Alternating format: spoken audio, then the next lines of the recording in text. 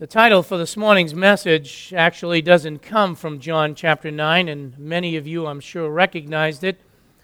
It is "Neither are your ways my ways." It is a quotation from Isaiah chapter 55. I'd like to read to you verses 8 and 9. There, in a passage that deals with the mercy of God, we read these words from Isaiah. "For my thoughts are not your thoughts, neither are your ways my ways, declares the Lord. For as the heavens are higher than the earth, so are my ways higher than your ways, and my thoughts than your thoughts." Should you leave here this morning with nothing else, I hope you take those verses with you. God's thoughts are way above our thoughts, higher than our thoughts. God's ways are much different and much higher than ours. It echoes the thoughts of our responsive reading that we just read in chapter 40 of Isaiah, where it dealt with the reality of how the nations are really as a drop in the bucket. We saw from that passage that if you want to know who created the stars and calls them by name, it is our Creator. And He is so far above us, He raises up kings and moves them down. The same thought is found in the book of Romans in the New Testament. I will read to you Romans chapter 11, because in Romans chapter 11, most familiar passage, again dealing with the nation of Israel and the Gentiles also, how God is using them right now. But then in thinking about your own salvation, you might meditate for a moment or two on this verse, or these two verses, Romans chapter 11, verses 33 and 34. "Oh, the depth of the riches, both of the wisdom and knowledge of God! How unsearchable are His judgments, and unfathomable His ways! For who has known the mind of the Lord, or who became His counselor?" And that echoes what we just saw in Isaiah chapter 40. And we see that really no one can go up to that. And yet, as we come to this passage this morning in John, I want to remind us of the fact that really we are we not creatures of habit? It is true. For example, I wonder what would happen if some Sunday morning you came in and somebody was sitting in your seat. What do you mean, my seat? Yeah, that's kind of how we are. You know, what right do they have to sit there? I sit there. They know I sit there every week. You know, we'd probably end up leaving.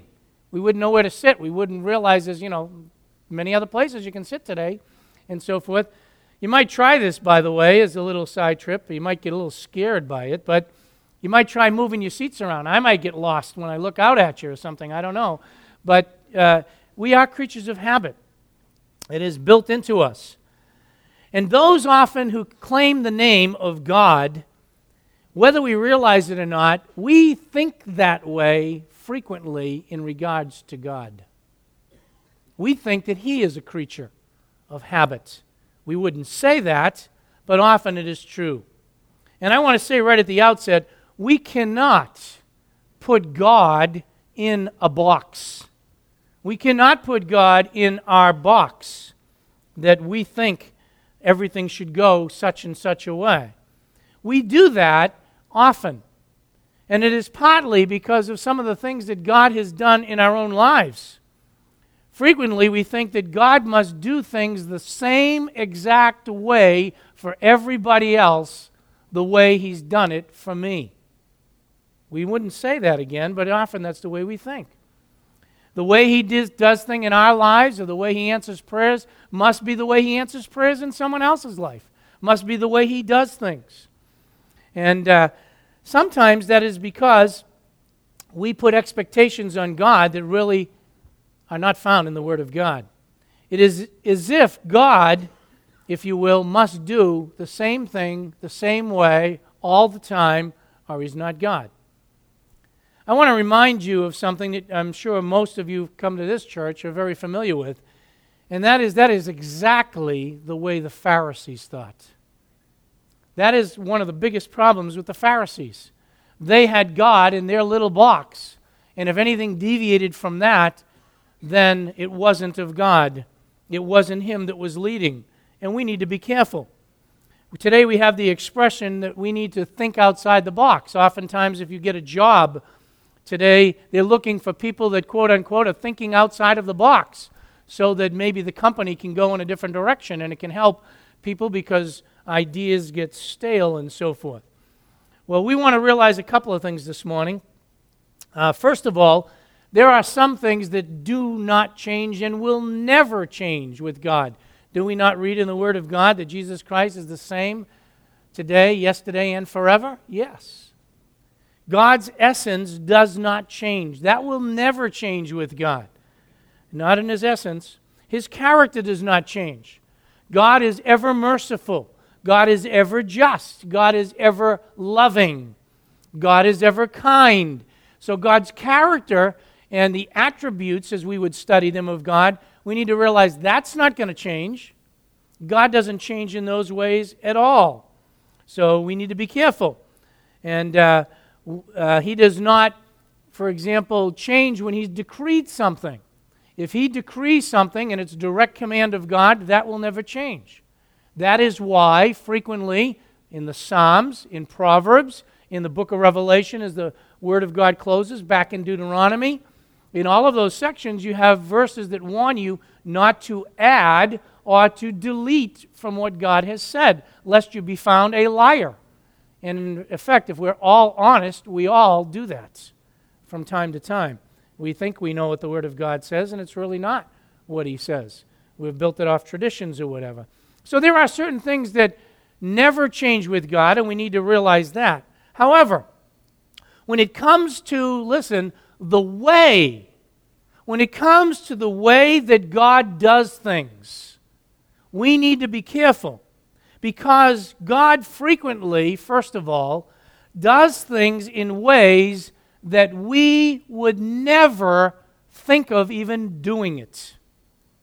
God frequently, in what He does, the ways He does things, He does them in ways that we would never think possible or never even consider doing them that way. And He often, in the way He does things, does them differently. Let me try to illustrate that to you, and it's all going to relate to this miracle, believe it or not, in John chapter 9. But I want you to understand this foundation. For example, with creation, first of all, He does things differently than we would have ever thought. How? God spoke, and it happened. How did we get the sun there? God spoke it into being. How did we get the division of the sea and everything else? God spoke it into being. And another example with creation. Plants were created on the third day. Did you know that? Guess when the sun was created? On the fourth day. Talk to scientists about that one today. See how far that goes. Plants without sun? Yes, God created the plants. He did it just in a way that man would have never conceived. By the way, the concept of your ancestors coming out of the sea and the ocean, as scientists would say, and the amoeba and all of that stuff that's got to do with evolution, guess what, folks? Birds were created on the fifth day. Okay? What does that mean? Cattle and land animals came on the sixth.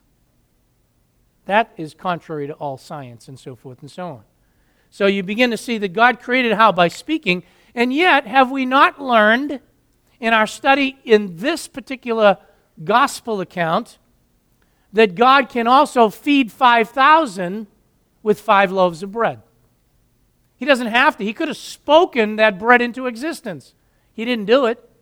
He used something, and so He did it differently, and it was a different creative act, if you will, of God in even providing.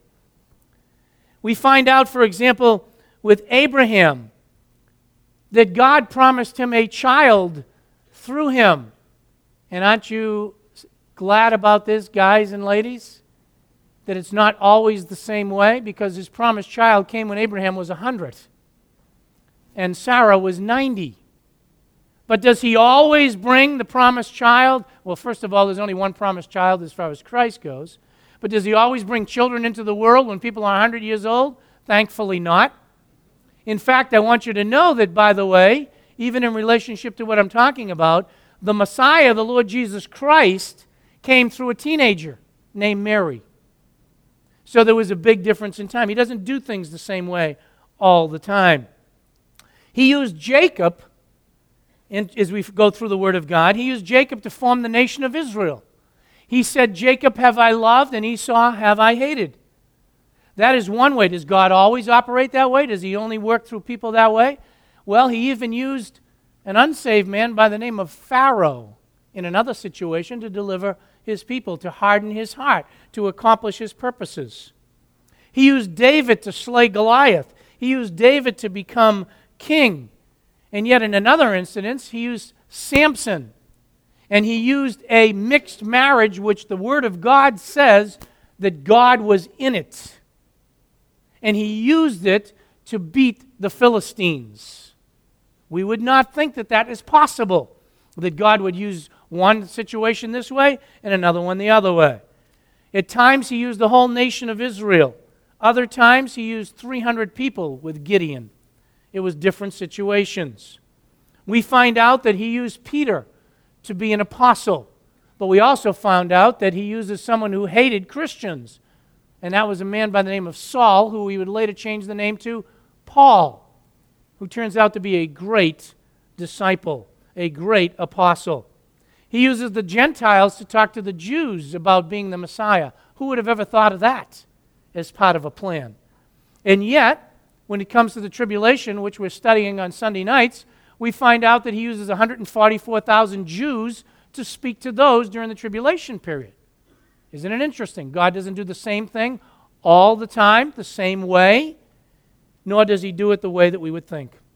And certainly, when it comes to salvation, that is true.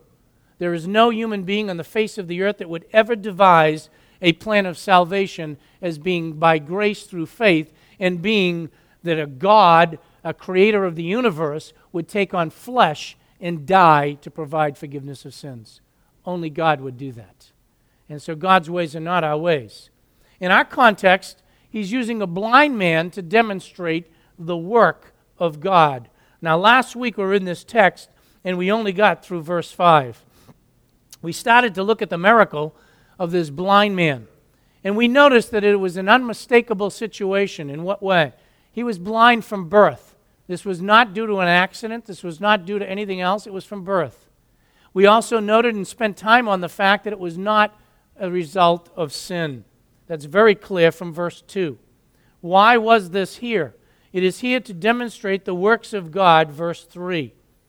And it is also to authenticate that Jesus is the Messiah, verses 4 and 5. So it's to show the works of God and to demonstrate that Jesus is indeed the Messiah. So this week we pick it up in verse 6. And I went through that information on God doing things different from what we might think sometimes as far as his ways, because of what we're going to see here in just a moment. Now we pick it up in verse 6. In verses 6 and 7, we look at the unorthodox solution for this miracle. Look at the actions of the Lord Jesus Christ in verse 6. First of all, he says, and when he had said this, when he had said what? Verse 5. I am the light of the world. The Lord Jesus Christ had just claimed to be the light of the world. He also has claimed to be the one sent from the Father, and that he is here to do the will of the Father. And we find in this verse that he introduces that as after saying that he is the light of the world, he's going to do something. I want you to notice something. There is no indication that this man asked to be healed. Is there? No. This wasn't a case of him going to Jesus Christ. This is not a case of his disciples. We spent time on that last week. It's not a case of his disciples even taking the man to Jesus. In fact, they're being critical of the situation. Nor is it anything like that, but it's Jesus that is going to the man to heal him. Now, he could he not have just spoken and healed him? Yes, he could have. He could have ignored the man. He could have sent him to doctors. He could have gathered a crowd around, and I'm saying some of these things because that's what you hear today. Gathered a crowd around so they could see this healing service that was going to go on. He could have given him the plan of salvation. Honestly, there are those who would look at this passage and say Jesus failed. He healed the guy, but he didn't talk to him about salvation yet. And that's our concept right away. We think, and by the way, there is a place for lifestyle evangelism, for people, your neighbors and so forth, letting them see Christ in you first. He could have done all of those things, but he didn't do it. What was his actions? He spat on the ground. Verse 6. He spat on the ground and made clay of the spittle and applied it to the clay, that is the clay, to his eyes.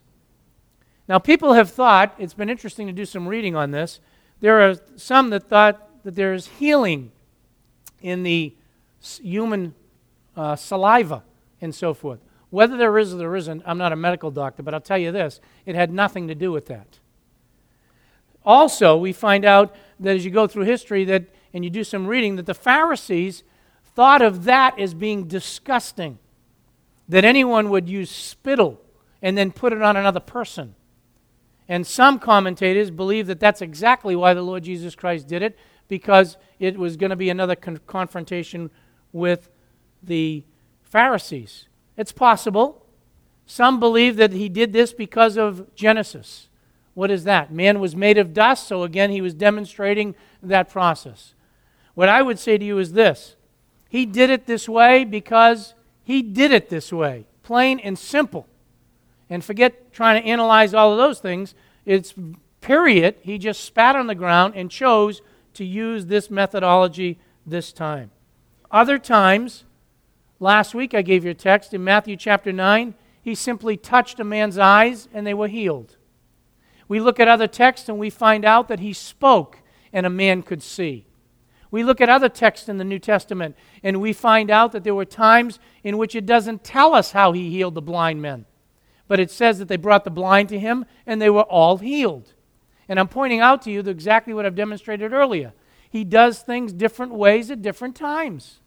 He doesn't have to go according to our schedule. But what he did do was he spat on the ground and he covered the man's eyes, and then he says this, he gives a command, go and wash, in verse 7. He tells him to go wash. It seems strange to us that he would do that, doesn't it? It did to me. Spit on the ground, take some clay, put it on his eyes, he's got the power to just speak out, and then he says, go wash in the pool of Siloam. That, by the way, is just outside of the city of David, and it's at the exit of Hezekiah's tunnel, and it's in the southeast or southwest section, depending upon how you're looking at it, from the Kidron Valley and so forth. And that's where it is, and that has translated what? Sent. Jesus Christ has been sent from the Father to do the will of God. Now he sends this man who is blind, and he tells him to go wash in the pool of Siloam. Now that's interesting. What would you do if God said that to you?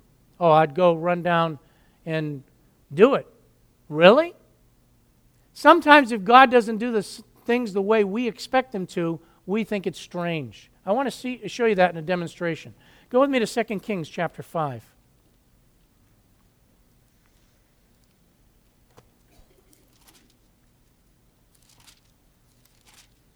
I believe that's why we have all of these different miracles in Scripture. God doesn't do it the same way all the time. I think this is a picture of sometimes how we react. 2 Kings chapter 5. Let's look at verses 10 through 14. By the way, the man is Nahum in this passage. You'll see it in verse 10. And Elijah sent a messenger to him saying, go and wash in the Jordan 7 times in your flesh. This is his obviously he had been affected by this, a leper. And the king was in trouble as far as his condition. And he sends for Elijah, and Elijah says, go wash in the Jordan 7 times, and your flesh shall be restored to you, and you shall be clean. But Nahum was furious. And he went away and said, behold, I thought he will surely come out to me and stand and call on the name of the Lord his God, wave his hand over the place, and cure the leper. Are not Abna and Pharpar, the rivers of Damascus, better than all the rivers of the waters of Israel? Could I not wash in them and be clean? So he turned and went away in a rage. God wasn't going to do things his way. And he went in what? A rage. And this servant comes along. By the way, his life was threatened because if the king didn't like what he said, he could have killed him. And yet he had the boldness in verse 13. Then his servant came near and spoke to him and said, Master? He said, my father, had the prophet told you to do some great thing, would you not have done it? How much more then when he says to you, wash and be cleaned? Then what happened? So he went down and dipped himself 7 times in the Jordan according to the word of the man of God, and his flesh was restored like the flesh of a little child, and he was clean. The king was furious. Who does he think he is? Why didn't he come and do this miraculous scene and wave his hand in the air and do this tremendous thing that I expect him to do? That wasn't the way God was going to do it in this situation. God was going to heal the man and the king by simply having him obey what the prophet said. And when you come back to John chapter 9, that's it. He says in John chapter 9, I want you to go and to wash, but I want to give you an application here that I think is important for us today. What about salvation? Let me just deal with that for a second. That's where man is with salvation. Man wants God to do things his way, or he won't take it. Really. If you see that God says that salvation is by grace through faith, which it is, man's reaction to that is he's appalled. What do you mean it's a gift? It is a gift. What do you mean it's all of God? It is all of God. What do you mean God took on flesh? He did take on flesh. That is absolutely resisted by the unsaved mind. And yet, if God were to say, do the best you can, man would say, that sounds right. Work hard. Be religious. Read your Bible every day. Get involved in the sacraments. Do good works, and that will get you to heaven. Man would accept that. But it's interesting, I didn't tell whoever put that verse up there that I was going to be using it, but we had 1 Corinthians chapter 1 in our meditation this morning. Would you turn with me to that passage? 1 Corinthians chapter 1. If you're here today and have not yet trusted in Christ, or you think that God's way is foolish, that God would take on flesh, or to think that it's by grace, or salvation is a gift when your feeling is it's something that should be earned, I want you to see that God's way is that it's by grace through faith, and it's your thinking that's foolish. 1 Corinthians chapter 1, beginning in verse 18. For the word of the cross is to those who are perishing, what? Foolishness. You see, our ways are not God's ways. Or God's ways are not our ways. But to us who are believing, what? Are being saved, what? It is the power of God. That is God's method. For it is written, I will destroy the wisdom of the wise, and the cleverness of the clever I will set aside. Where is the wise man? Where is the scribe? That's the verse that was up. Where is the debater of this age? Has not God made foolish the wisdom of this world? For since in the wisdom of God, the world through its wisdom did not come to know God.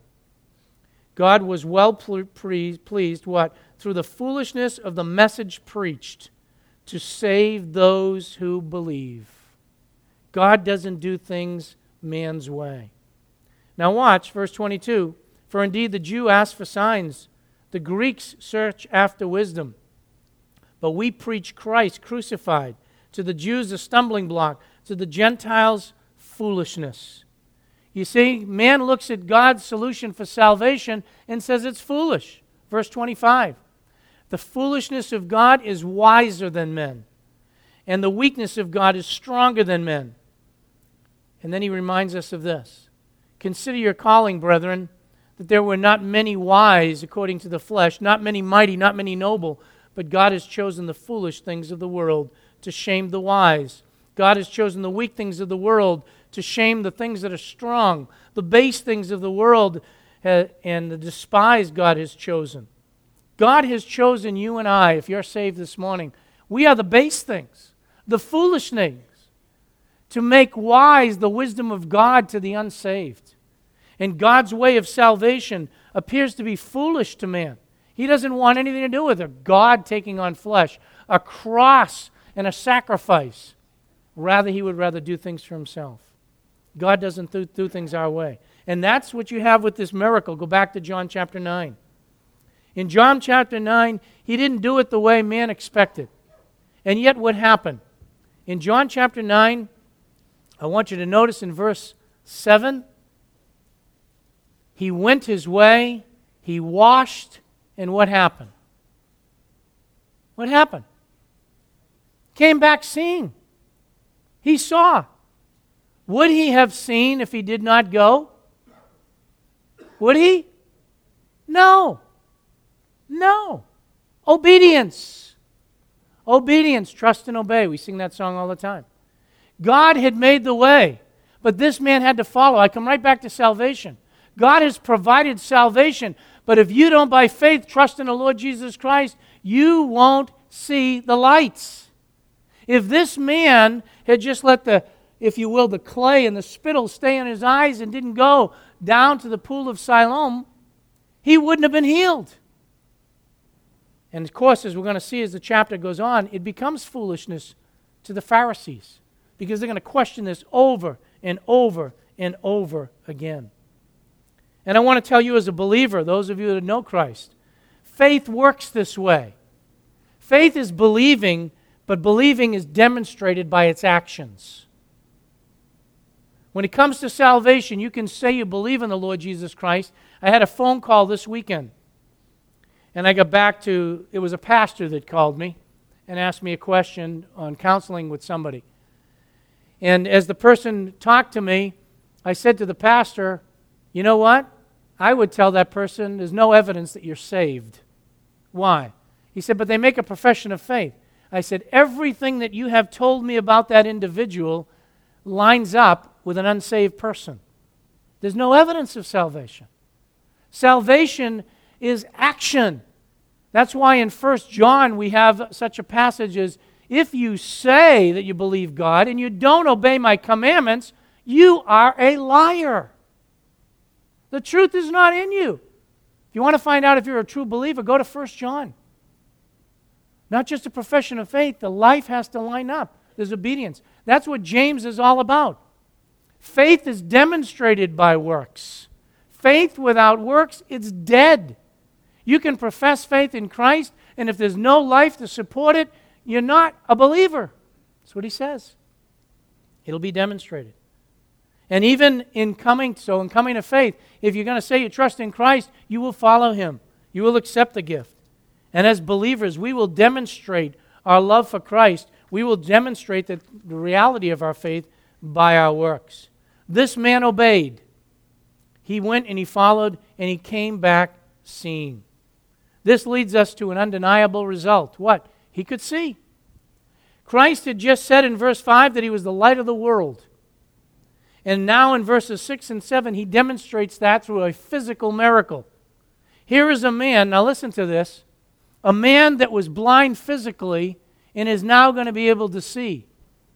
And around him, there are people who are professing to be in the lights and certainly can see physically, but they cannot see spiritually. They cannot see who's in front of them. His own disciples, as we talked about it last week, couldn't see and have enough discernment to bring this man to Christ. The Pharisees who are going to claim to know the Word of God and know the Old Testament are blind to the reality of the Messiah and the miracle that he's going to perform. It's a whole picture of him being the light of the world. At this stage, all we're going to see is he's brought to physical light to begin with. The man was healed. He was able to now see perfectly. He didn't have to go to the doctors. He didn't have to wear glasses like I have on this morning. Not at all. He could see. So we come to verse 8, the undeniable result. The neighbors, therefore, and that word neighbors means exactly how you would use it today, and I would use it. It literally means those who were nearby. That's what the word means. They knew him. They saw him begging, verse 8. They knew who this guy was. And they said, "Is not this the one that used to sit and beg?" They saw the evidence. They were overwhelmed. This was not an accident. This was someone that was blind from birth. Others who couldn't accept it began to make excuses. Look at verse 9. "This is he." Still others were saying, "No, he looks like him, but I don't think he's the real guy." So what have you got? In verse 9, he says, "I am the one." It's an imperfect tense. He continually had to tell them because they didn't want to accept what God had done. And I pause for a second on that, again, to come back to what I laid down for a foundation. Sometimes we as believers, because God does something outside of our box, I'm not talking about his essence. I'm not talking about his direct commands of Scripture. I'm not talking about his character. But the way he does certain things, if he does something that's a little different in somebody's life, we want to reject it. We don't want to receive it. These people didn't want to receive it. And he kept on saying, "I'm the one. I am that one. I was the one that begged. I was the one that was there, that couldn't see. And now, physically, he could see." By the way, he couldn't see yet spiritually. How do I know that? Go to chapter 9, verse 35.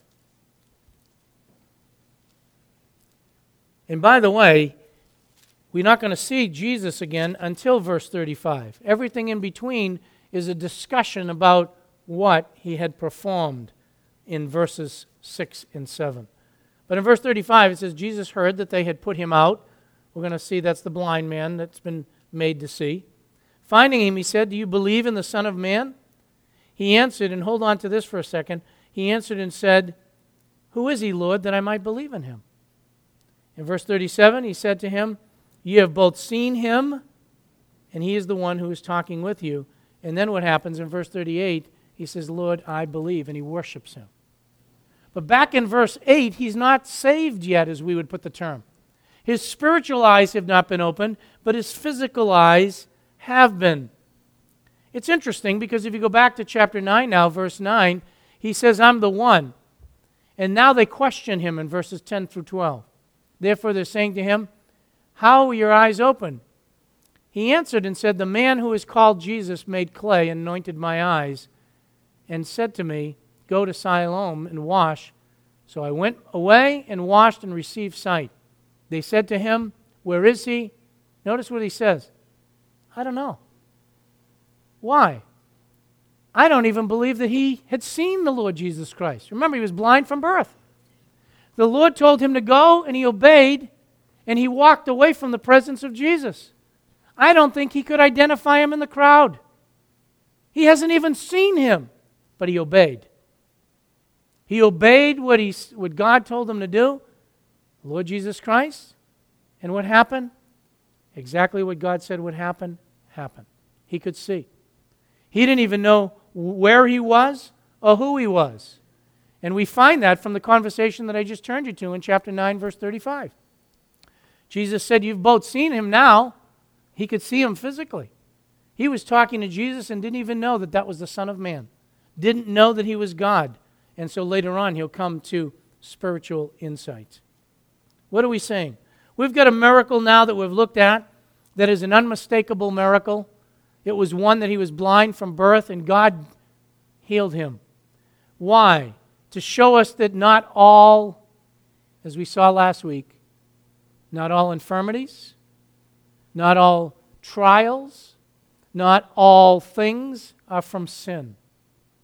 Some things are done because God is going to get glory through them. This miracle also authenticates who the Lord Jesus Christ. It's a physical demonstration that he's the light of the world that can bring sight to the blind. But I say to you again today, he can bring sight to the blind spiritually. If you're without Christ, God's way is not our ways. God's way is through one man, one sacrifice, one faith, and one means, that is the Lord Jesus Christ. Salvation can come, and only through one's means. We're living in a world in which man has got all kinds of religion, all kinds of mountains to climb, all kinds of good works to do, and they think that's going to get them to God. It will not. If you're here today and haven't trusted in Christ, this may sound foolish to you, but God's ways are not our ways. The only way of salvation is for you to come through faith in Jesus Christ. And unless you take action on what you've heard and believe it, just like this man had to take action on the words of Christ, you will not receive the benefit of sight spiritually. But I also address believers today, including myself. Be careful about putting God in a box. Be careful about thinking, because God's worked this way in my life, that's the only way He can work in someone else's life. Or that's the only way He can do things. Sometimes that becomes our worst enemy. God doesn't think the way we do all the time. God is not limited in the way that He can accomplish things. He won't go contrary to His word. And there's a lifestyle evangelism that we ought to be involved in. God took care of the physical aspect of this man first. Do you know there are those around us who we pray for? Honestly. We pray for and we trust they're going to come to salvation. And maybe we even invite them out to church and so forth. But have you ever tried comforting them when they're in sorrow? Bringing a meal over when they're in sickness? Reaching out to them in their physical needs first so that they can see God in you and be drawn? This man's not going to come to salvation until verse 35 through 38. But nevertheless, God not only is a lesson to His disciples and an authentication of who Jesus Christ is did this miracle, but also to meet out of compassion the need of this man. And we need to be there and available. We need to trust in God for His daily provisions in our life. We need to trust in God that He can meet our needs and may meet them differently than the way we thought He should meet them. That's what He did here. My God, help us to have compassion on those who are lost, even in their physical needs, even in their needs for this world and to get by. But might we bring them to the light of the world, the Lord Jesus Christ, who is able not only to help them physically, but to help them spiritually. Let's close in prayer. Our Father in God, I thank You and praise You for this miracle. But help us to look way beyond the physical miracle. You did this one in a different way that You did many other miracles, even in the gospel accounts. You had compassion on this man, that the works of God might be made manifest. And what You did was a puzzle to those that were around this man, and certainly, as we will see in the future, to the leadership. But Father, this man could testify to the fact that he didn't even know where the person was, but he knew it was the man named Jesus who had healed him. And Father, even in our lives, there's things that You do in our lives that we should point people to Jesus Christ. And Father, so often we're not compassionate on those around us. We're not aware of their circumstances, nor are we aware of our mighty God and the way You can do things. Help us, Father, not to put You into a box, even in relationship to the way that You'll accomplish things in our own personal lives or in the lives of others. And help us, Father, to proclaim the glorious gospel of the Lord Jesus Christ, though it may be foolishness, even to those that are around us, for that is Your way. That is where people can come to the light of the world and be given spiritual life. Thank You for this time, and we pray that You'd just encourage us in our walk throughout the week this week as we commit it to You in Jesus' name. Amen.